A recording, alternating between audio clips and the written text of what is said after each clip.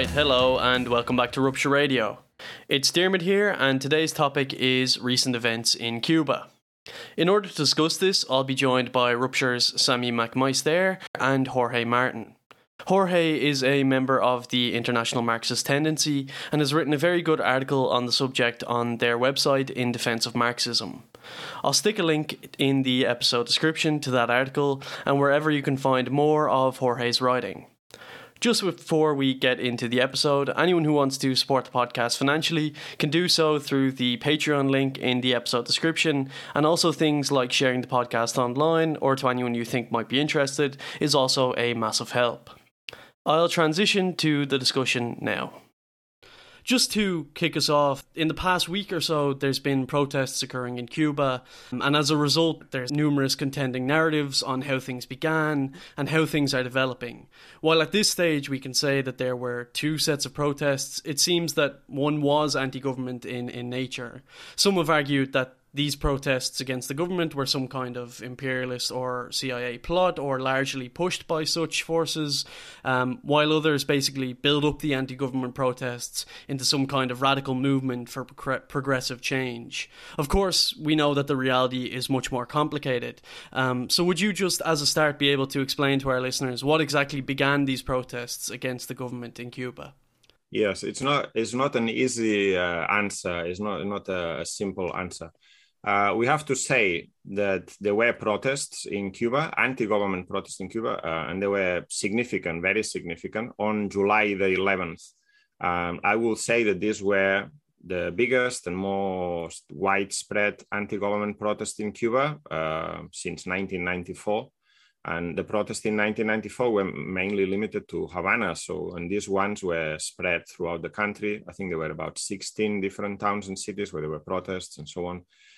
They were not very big in numbers. I have been checking the different videos and images that are available and the different sources. And I would say that maybe at the peak in Havana, there were perhaps 2,000 people protesting. Now Havana is a city of 3 million, but it is very significant for the Cuban situation where these things are not usual. Now, the protest actually started in San Antonio de los Baños. This is a small town, medium-sized town, southwest of the capital, Havana.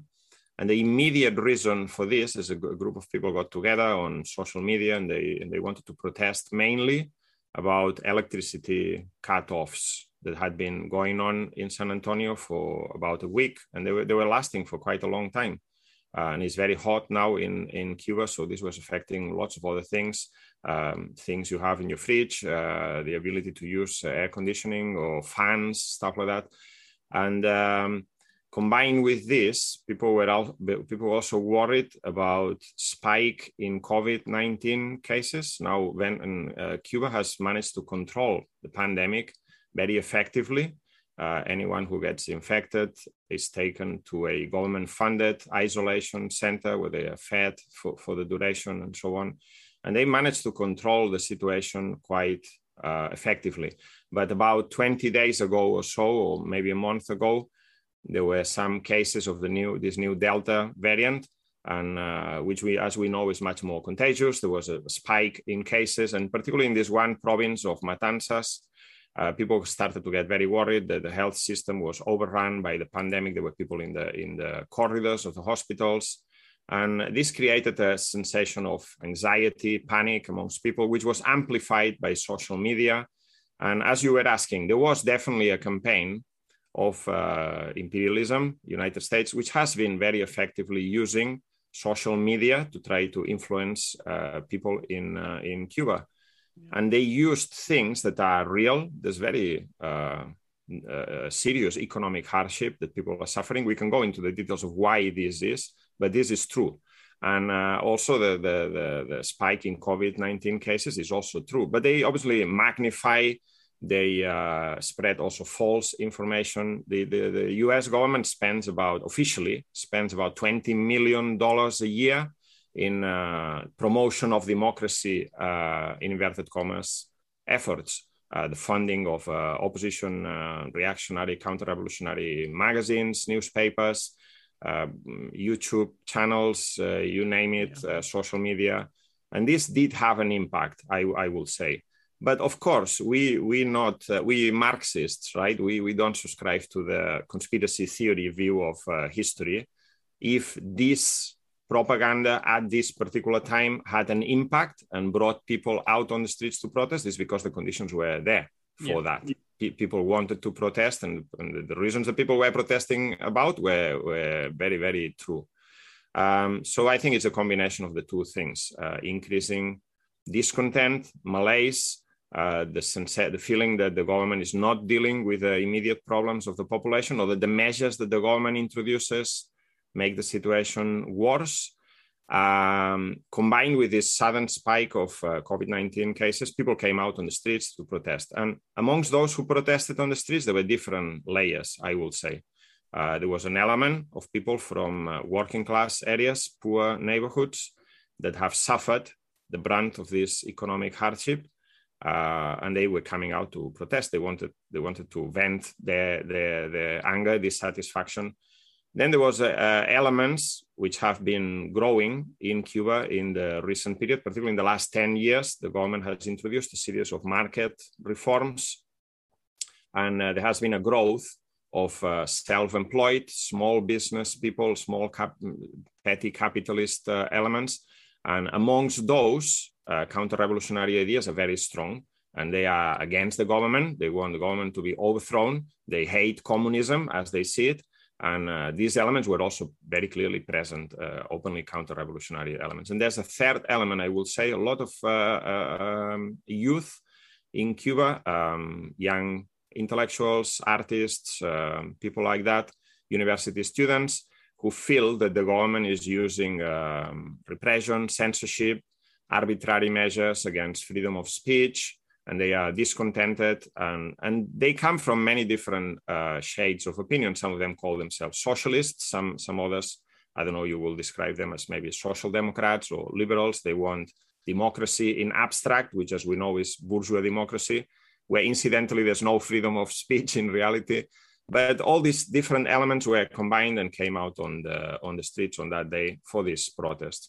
But I think that what's perhaps most important, if you can deal with this very quickly, is the reasons for these economic hardships, which is at the bottom of this protest. Without these economic hardships, there will be no protest, no matter how much, or the protest will be very, very small, no matter how much propaganda United States pours on the island. And I would say there are perhaps three main strands three main reasons why this economic situation is so bad. Before we move on to the economic situation, maybe is there could we talk about as well the mass counter protests that are occurring in Cuba? So like the thousands of people who are coming out onto the streets who are are they kind of like pro-government, or are they kind of in defense of the Cuban Revolution or the ideas of the Cuban Revolution, or is there kind of something else to that? Yeah, as soon as the protest started in San Antonio de los Baños, President Díaz-Canel went to San Antonio, tried to open a dialogue with the people, tried to talk to people, see what their grievances were, and so on.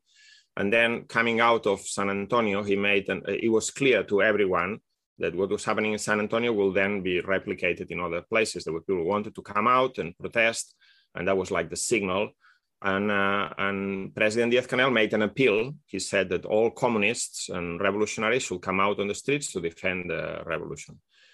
So this is not a case, as perhaps the world's capitalist media is presenting, of the people against the repressive forces of the state, the people against the government. No, there were two sides on July the 11th.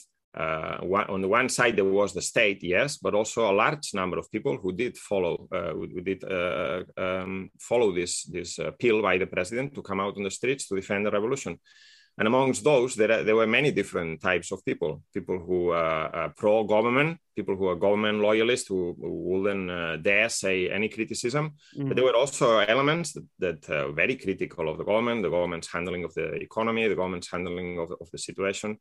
I know some of them. I know, for instance, young comrade who was participated in a protest of intellectuals on the 27th of November for freedom of expression against censorship. And he declared publicly, I'm going out on the streets today, but I'm going on the side of defending the revolution. And he then explained, I was part of a large group, perhaps a few thousand people who came out that way. And a group of us, got separated from the main pro-revolution crowd.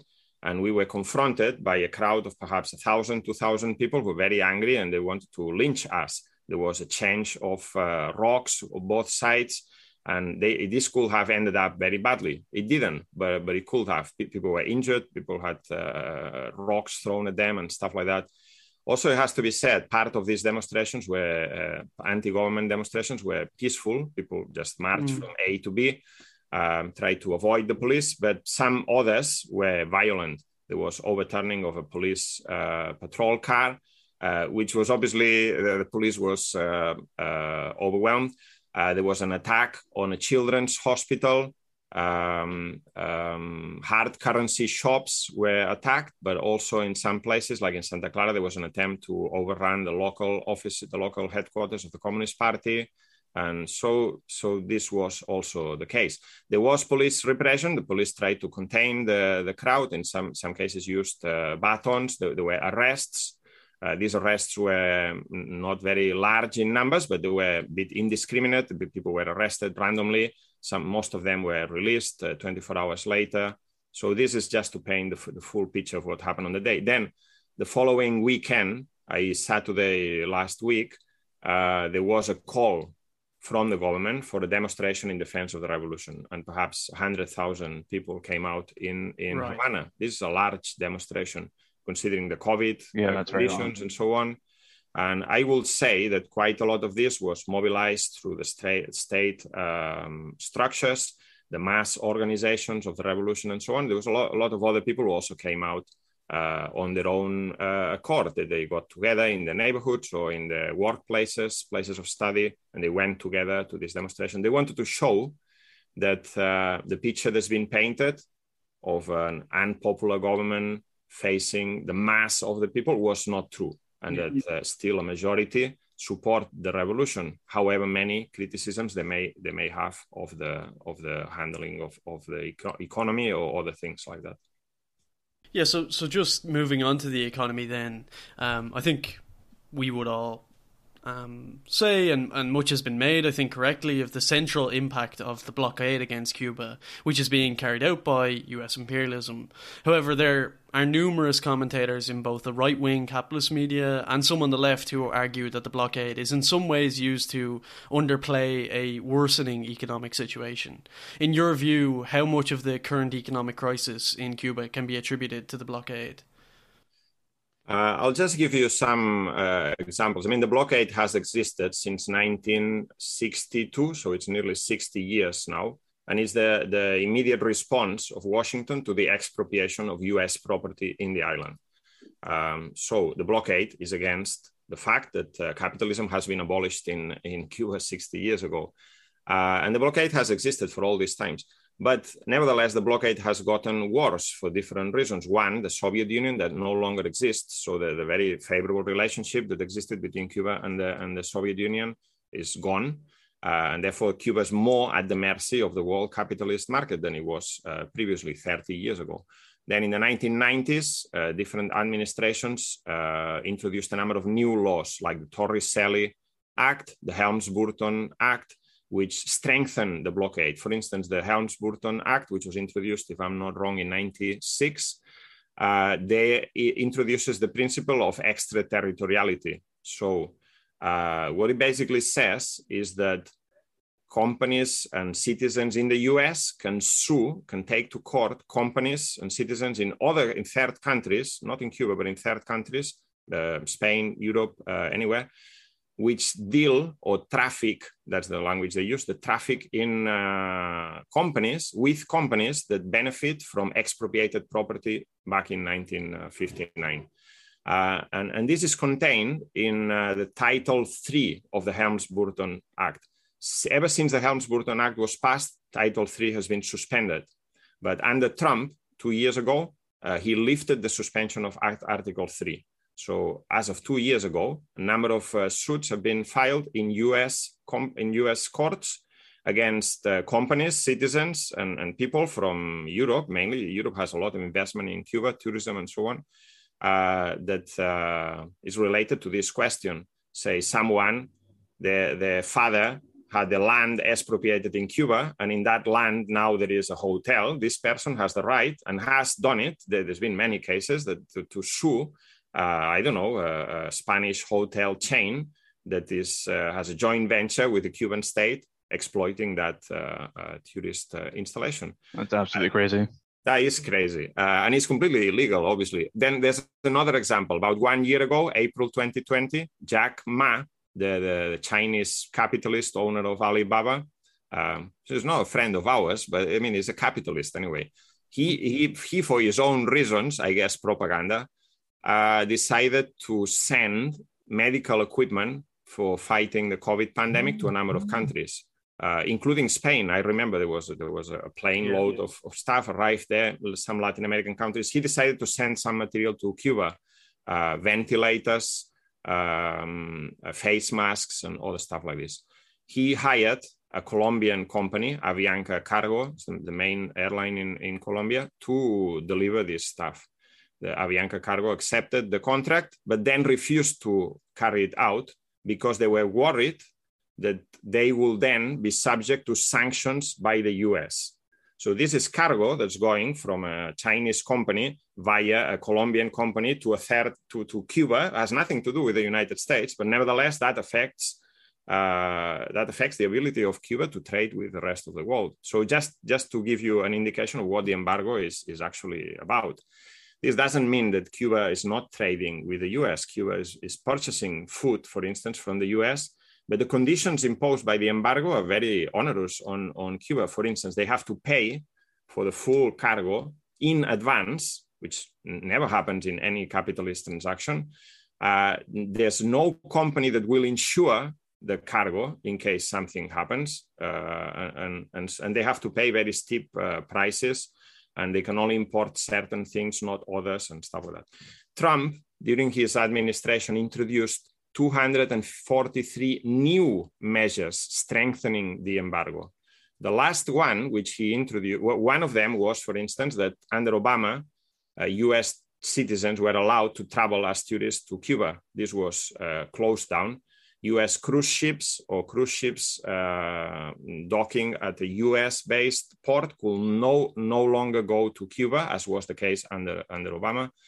And finally, December last year, Trump introduced a measure, which is a sanction against a particular company, which then prevented Western Union from operating in Cuba, and therefore means that Cuban Americans in the US cannot send money to their families in Cuba. And this is a big hit for the Cuban economy. Remittances represent a large part of foreign currency, hard currency income. And incidentally, none of these measures have been lifted by Biden. He's maintained exactly the same policy towards Cuba than Trump. So yes, the embargo, the blockade has a massive impact on the Cuban economy still today. And I've given some concrete examples. There are, of course, other factors that explain the economic crisis in Cuba. One is the COVID pandemic. As we know, in all countries in the world, the COVID pandemic has stopped production, hit the economy, and so on. But in Cuba, it's done so in a more serious way, because Cuba depends quite a lot on tourism. I'll just give you some figures. Cuba imports food worth $2 billion a year, and the hit it took from the lost income from tourism was $3 billion. So all the money, say, that they had to one side to import food was gone in one go, because Cuba closed down flights into Cuba in April last year, as soon as the pandemic started, and hasn't reopened until early this year. So something like 3-4 million tourists have not gone to Cuba in the high season, in the winter, our winter over here. So that's a big hit. The Cuban economy has collapsed by 11% last year. So it's a combination of different factors. But I will say there's a third factor, there's a fourth factor. The third factor is that Cuba used to export services, medical services. There are Cuban doctors in exchange contracts with a number of other countries. And this included in the past Brazil, Ecuador, Bolivia, Venezuela. And this has now been massively curtailed in the last few years. Bolsonaro came to power in Brazil. Yeah. The right wing came to power in Ecuador. There was a coup in Bolivia. And Venezuela has been hit by a massive economic crisis, which is a separate matter, but is no longer able to have the same number of Cuban doctors. This was a total amount of about $6 billion worth of income. It's not completely gone, but is massively reduced. So I will say that means that the Cuban Revolution, to a large extent, depends on what happens in the rest of the world from a political point of view as well. If there's a so-called left government that makes a contract with Cuban doctors, that benefits Cuba.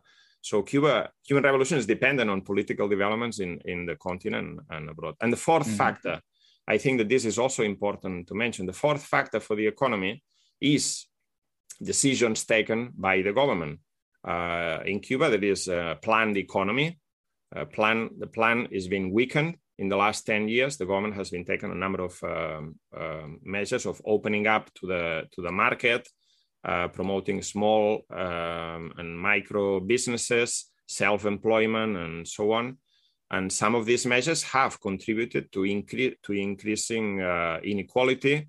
And particularly this year, at the beginning of the year, they took a package of measures. They introduced a package of measures called the Ordenamiento Monetario, the reorganization of the currency, which meant a very steep devaluation of the currency unification. There used to be two currencies, there's one now.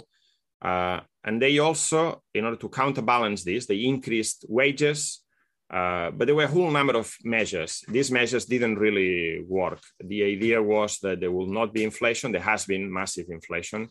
There has been massive scarcity of basic food products and medicines. Part of this is because of the embargo. Part of this is because of the loss of hard currency income by the government. They can't buy in the world market.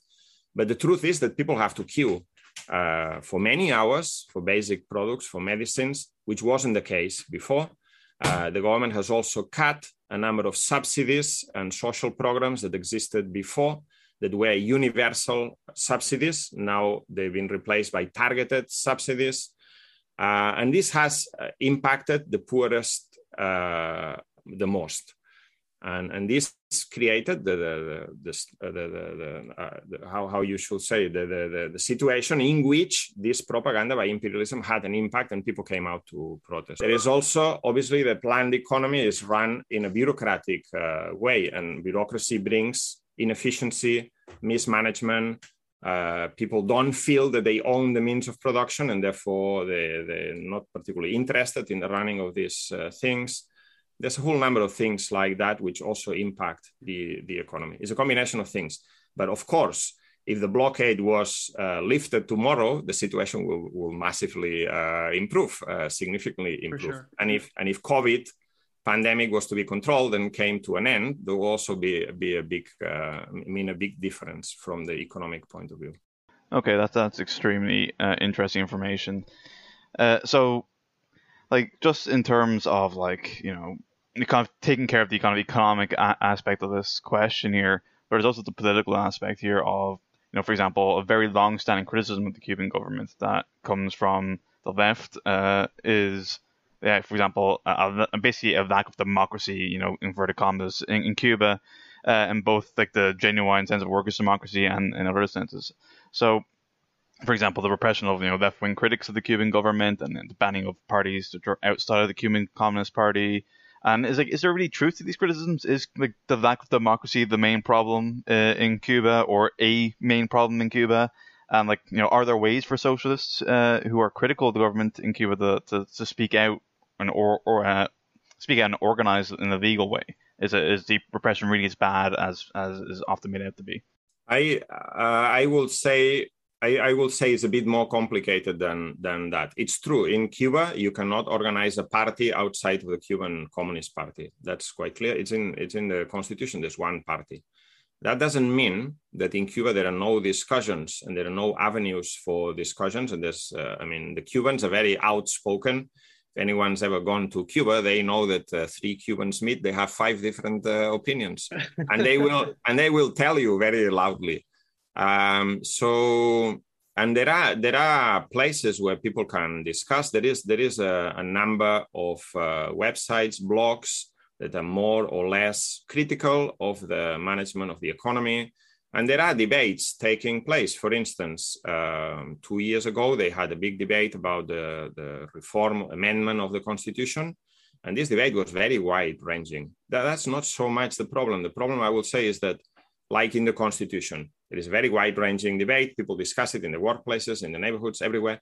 And there is a feeling that they're being consulted somehow. But say a workplace unit of the union or workplace number of workers, they decide to send a comment on the Constitution, say we don't want to change this, we want to keep that other bit.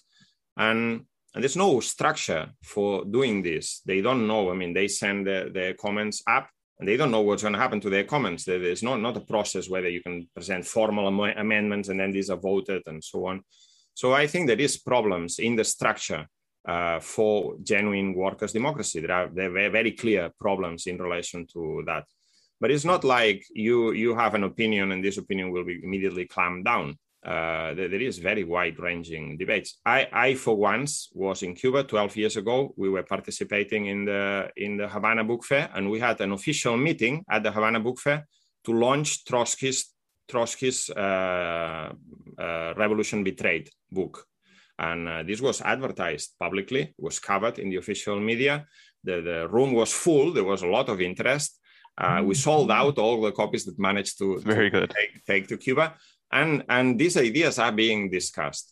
But that doesn't mean there is no censorship or repression. Once you go from the field of discussing ideas to maybe organizing to do something about, then there is curtailment of this. There's no doubt about this. So that is the situation. But there are places where people can discuss. There is a forum in Havana, for instance. It's called The Last Thursday. It takes place the last Thursday of every month, and people organize debates. And there's a wide range of opinions expressed there.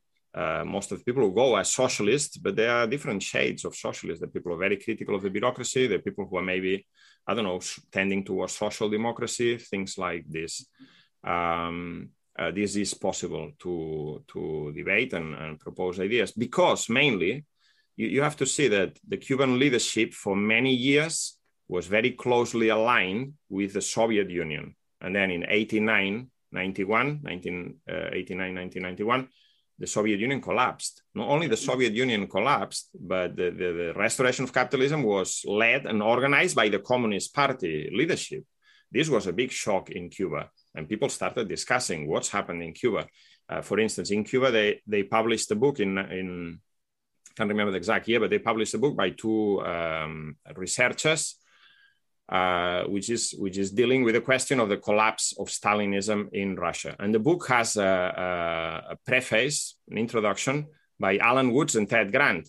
And they both put a very clear Trotskyist position on this question. This book has been published officially by Ciencias Sociales, which is a state-owned publishing house.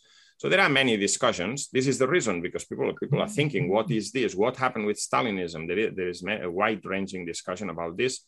And the leadership doesn't have the same authority as in the past. I'll just give you one other example. I think illustrates this very well.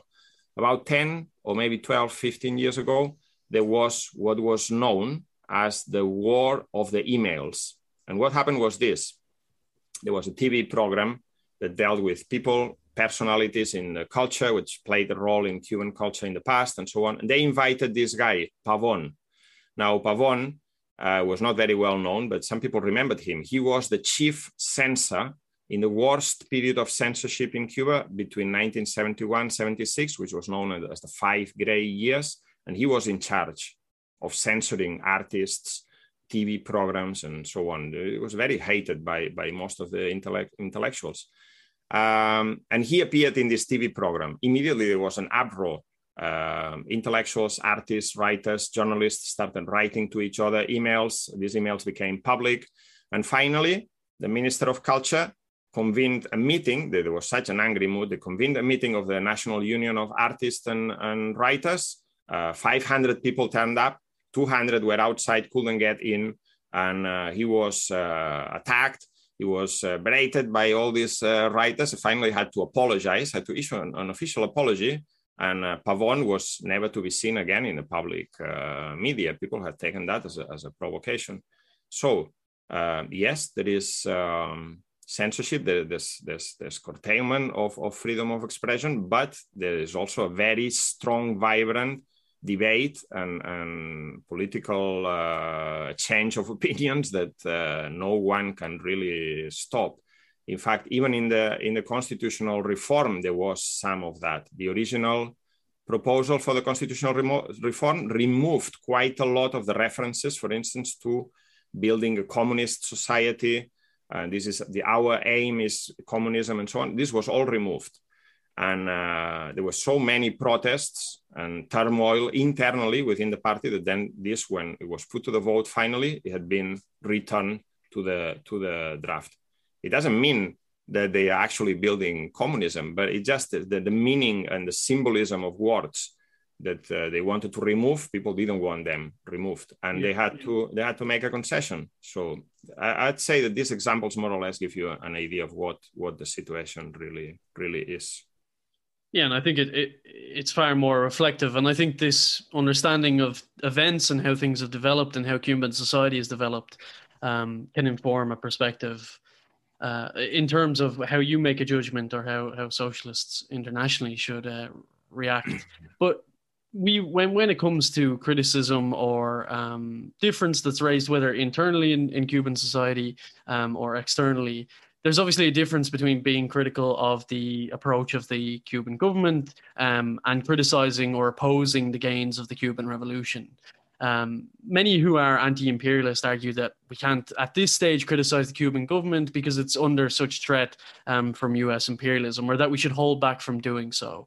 While others will argue that comradely criticism is a necessary component of safeguarding the gains of the Cuban Revolution and deciding how best to proceed, obviously over very difficult terrain. That calls into question, like, what role, in your view, do socialists outside of Cuba have to play in this regard?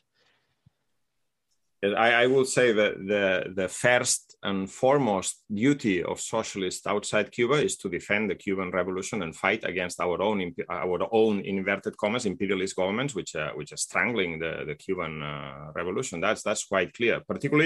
This is particularly the case for socialists in the United States, which is mainly responsible for this blockade.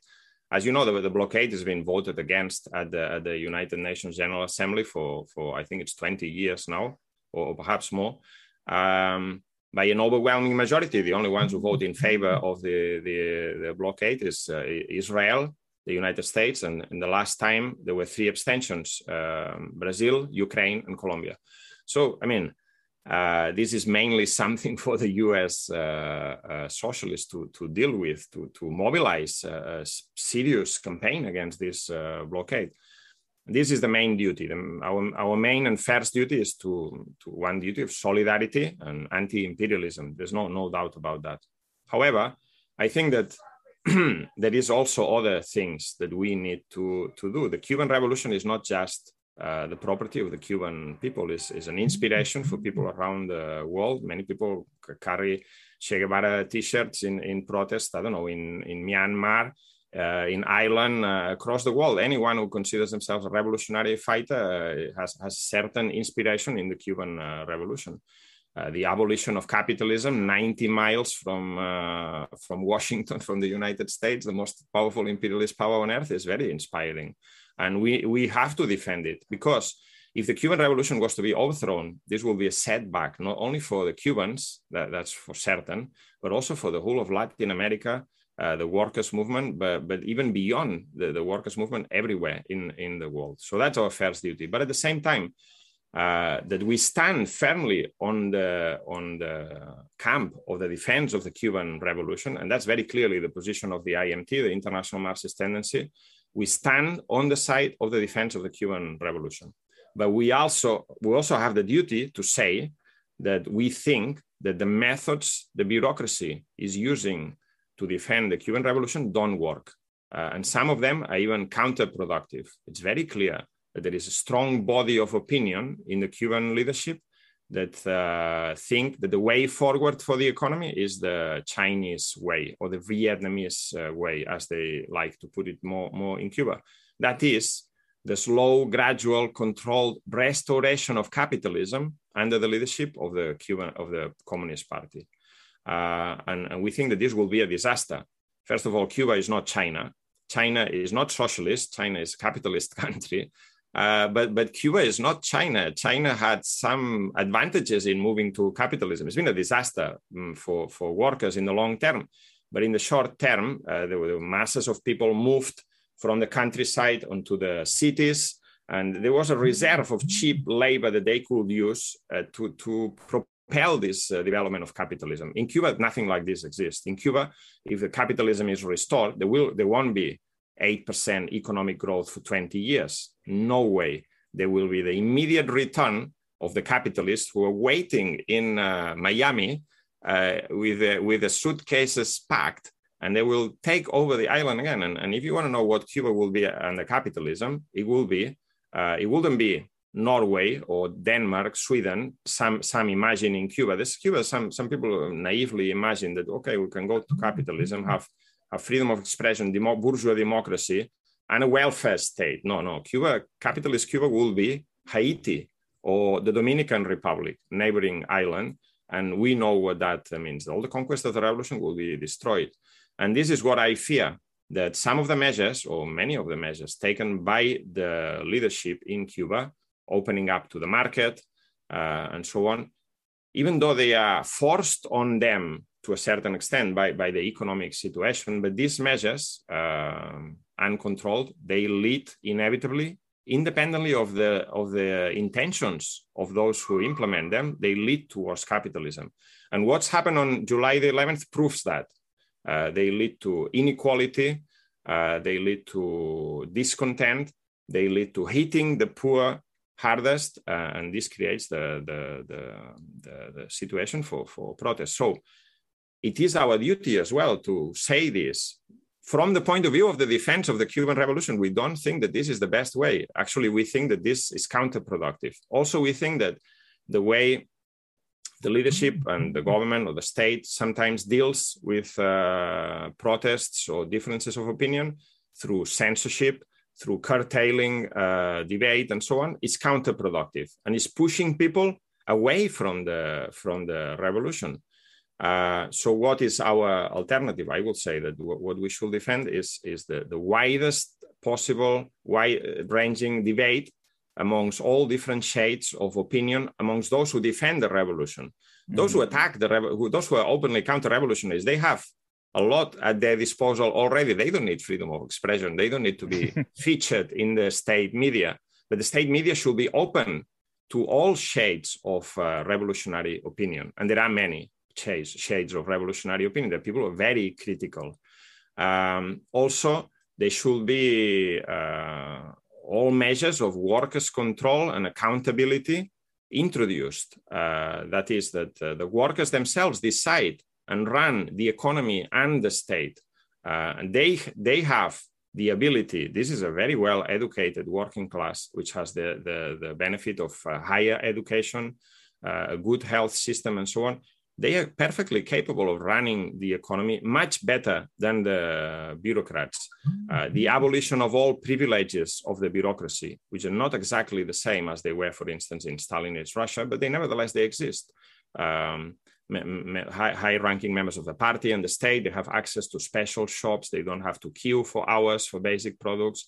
The sons and daughters of the bureaucracy sometimes seen showing off their wealth and so on. This is counterproductive for the revolution. This pushes people away from the defense of the revolution. It doesn't help. And the other thing is that we think that the Cuban Revolution should follow a foreign policy of socialist internationalism.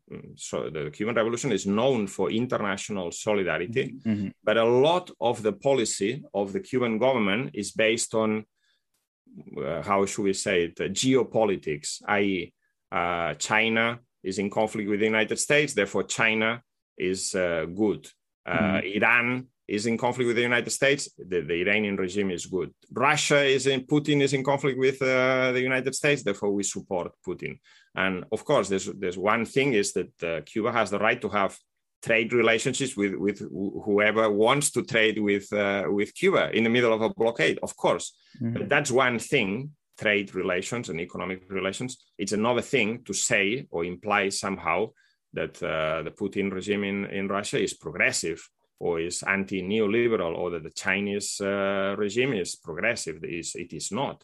And people are fooling themselves if they think that the Chinese government or state has any interest in defending the Cuban Revolution. For them, it's just a small fry, a chip, the bargaining chip that they can use in the conflict with the United States. And so therefore, the only real help that the Cuban Revolution can get is from workers, working class movement across the world, in Latin America and in the United States and Europe. This should be the foreign policy.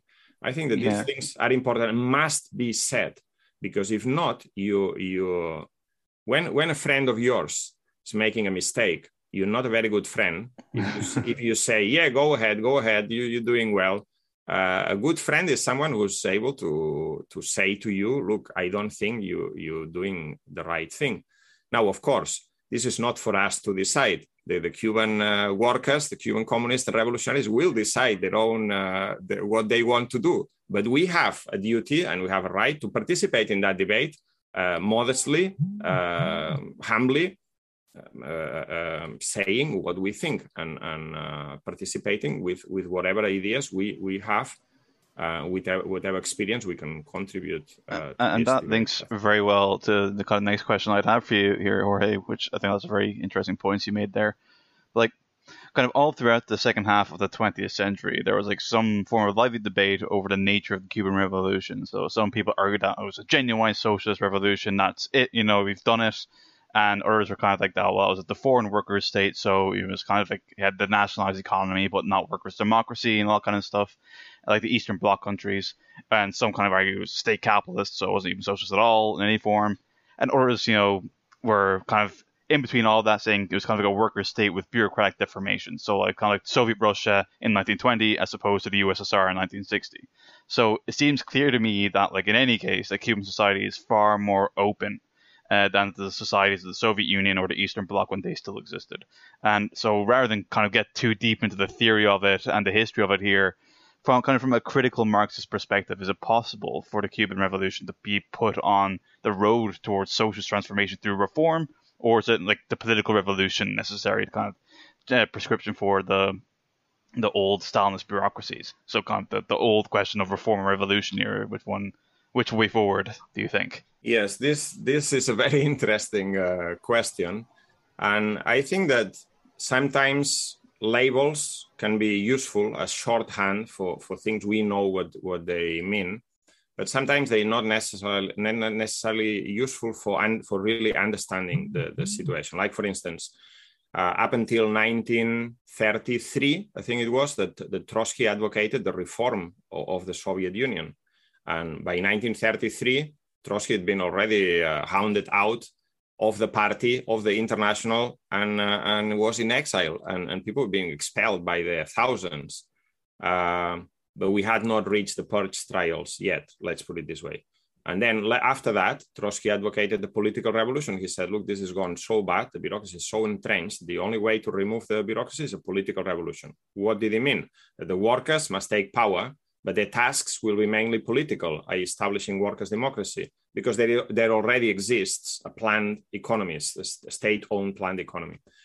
Now, how is this related to Cuba? I mean, it's a long discussion, but just to say one thing, Marxism is not mechanical and is not scholastic. It is seeing things in all their contradictions, in their development, and from all sides, right? So in 1959, the Cuban Revolution was a very strange animal. The Cuban Revolution came to power on the basis of a national democratic program. They were not socialists. They didn't want to abolish capitalism. But by implementing the national democratic program, they ended up abolishing capitalism in less than 3 years. to their credit, because many other revolutionary leaders in so-called third world countries also came to power with a national democratic program, and instead of fulfilling it, they betrayed it because they could see it was going too far. So that's one thing. So when that happened amongst the so-called Trotskyist movement, there was a division of opinions. These people, in my opinion, were not using the Marxist method. Some of them said the theory of permanent revolution says that only the proletariat coming to power can solve the problems of the national democratic revolution in backward capitalist countries. Therefore, because the proletariat has not come to power in a classical way in Cuba, therefore, there's no revolution. Capitalism has not been abolished, and this is still a capitalist regime. This is a completely a scholastic, mechanical way of thinking, which seeks to impose preconceived schemes on the real situation. But there was another body of opinion, other people who said, because there has been the abolition of capitalism, therefore the proletariat has come to power, and this is a healthy worker state, which wasn't also the case. The situation was more complicated. And in fact, for the first 10 years of the Cuban Revolution, there was a complete clash, an open clash between the Cuban leadership, Castro and Fidel Castro and Che Guevara, and this Soviet leadership, which was Stalinist of the Khrushchevite type at that time. Because on many things, for instance, on foreign policy, Khrushchev was for peaceful coexistence, and Che Guevara said there has to be 2-3 many Vietnams. On the question of Marxism, there was a group of people at the Havana philosophy department of the Havana University. They said we must study Marxism by reading the classics of bourgeois philosophy and the classics of classic philosophy and the classics of Marxism. And the Stalinists said, no, we must read the Soviet manuals of Marxism, which had nothing to do with Marxism. In the field of culture, the same thing. The Stalinists wanted to impose Soviet realism, and the other ones said, no, art must be revolutionary, but must be free to experiment, and so on. And also on the question of the economy, it was a big debate between Che Guevara and Carlos Rafael Rodriguez, who was a Stalinist. Ironically, Carlos Rafael Rodriguez had been a minister under the Batista government in 1942 when the Stalinists were in an alliance with Batista, who was then the dictator that the revolution overthrew. So there was a lot of debate at that time. And finally, by 1971, these debates were closed. The attempt to export the revolution had failed. This is a separate discussion. And Cuba had become isolated and much more dependent on the Soviet Union. This relationship was beneficial to Cuba from an economic point of view, very beneficial. But from a political point of view, it also meant the imposition of the bureaucratic norms that existed in the Soviet Union in Cuba. So the bureaucratic deformations, if you want to call it like that, of the Cuban Revolution come from two sources. One, the fact that there was never organs of workers' power.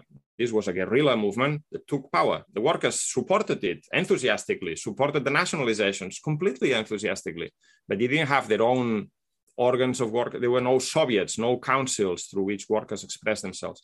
But also, the other source of bureaucracy was the Soviet Union, the relationship with the Soviet Union. But Cuba was always a bit different from the Soviet Union, because in Cuba, there were no mass purge trials. The leadership in Cuba had carried out a revolution. The leadership in the Soviet Union had strangled one, had drawn a line of blood between the revolution and themselves. There is a difference. And the difference was to be shown in 1991. When the Soviet leadership restored capitalism, the Cuban leadership did not. So I think that there are substantial differences for these reasons. And these differences are more important now than at the time when the Soviet Union was dominant, which also played a role in Cuba. So does this mean that, that we should have a position of political revolution or political reform? I think that this is not very useful. First, because if you say you want a political revolution in Cuba, however well you explain this, people in Cuba will hear revolution against the government, and they will put you straight in the camp of counter-revolution. So this, first of all, not very useful. Secondly, I think that what we should concentrate is what's the program that we should defend, that we think is the best program for defending the Cuban Revolution. which is workers' democracy, accountability, the election and recall of all officials, no official to earn a wage higher than a skilled worker, and all of these things, freedom of expression for all socialist tendencies, and so on. This is the program that we want. Let's put it to the test. I'm sure many people in Cuba will be in favor of a program like this.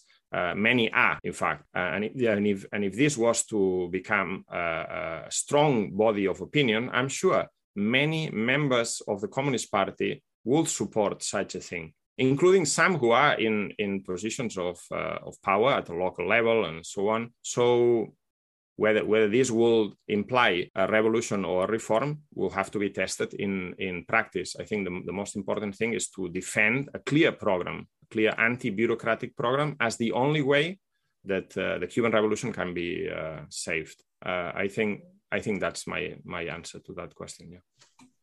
Yeah, and I think that's extremely informative outline. Quite a nuanced approach. So I think that covers like extensively the situation, both political and economic, and also the outlook and approach for socialists. So I guess the final note for today is just what are the main things that socialists can do to show solidarity with the Cuban Revolution today? Well, I think that this discussion we are having is very interesting, and it's very important to have this discussion amongst socialists, amongst Marxists.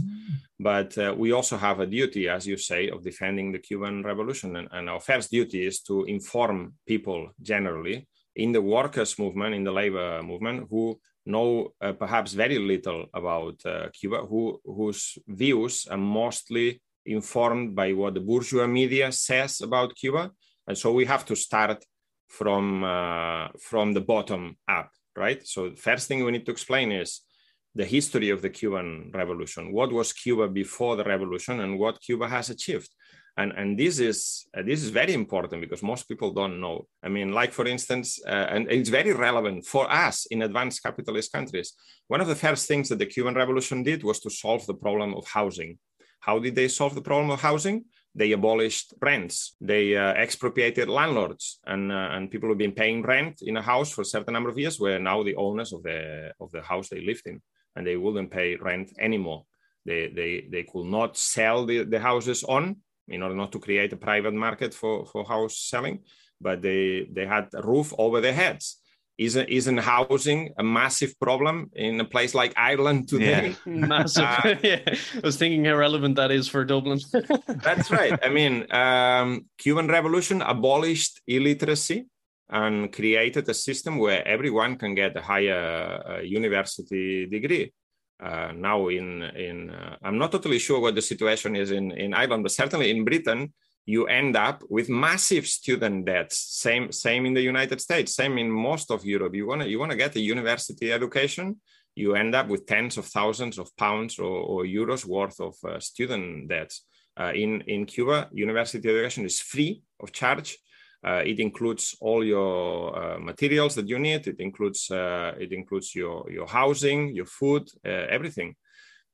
And this is in a country that has a very difficult economic situation. If they can do this, why this cannot be done in Western Europe? The reason is capitalism.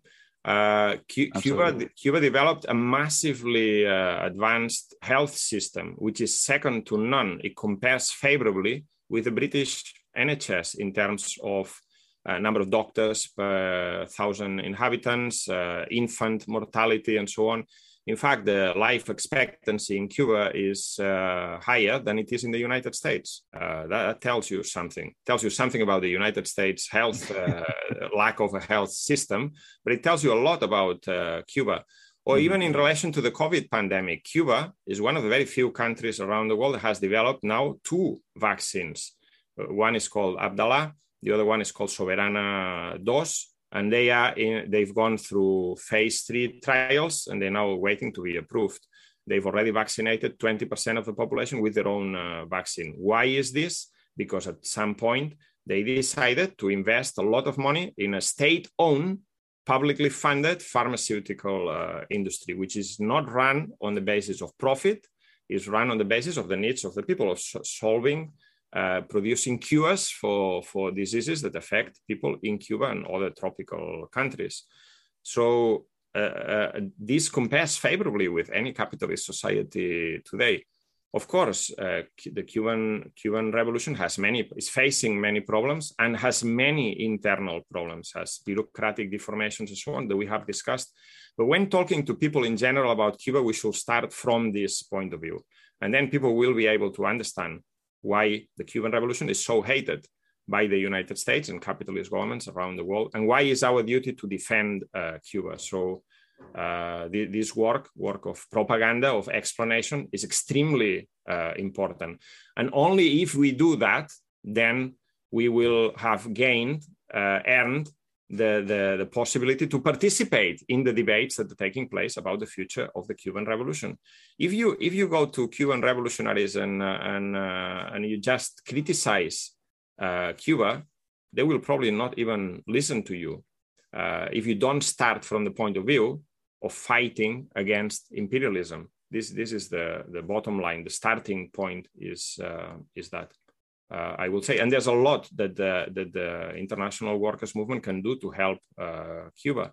The Cuba Solidarity Campaign in many countries is very active and should be thoroughly supported and should be given a very political character. It's not just charity or solidarity or organizing, a tour of a tropical country where there's nice rum and tobacco. No, this is a political question, and first and foremost is our duty as part of the workers' movement, as part of the socialist movement, to defend the Cuban revolution. Because those who cannot defend the gains that our movement has made, then they will not be able to fight for anything at all. Yeah, I think that's a perfect note to close off on, and a really good conversation that covered a lot of ground. So firstly, I'll just thank Sammy for joining me, and also Jorge, a massive thanks for sitting down with us and having a chat today. I thought that was extremely comprehensive, and I will leave a link to your article in the episode description, and I'm sure people can find more of your writing on the In Defense of Marxism website, which I'll also leave a link to. So thanks a million for joining us. Yeah, it was my pleasure, and I was very surprised that we managed to get so much in the allocated time.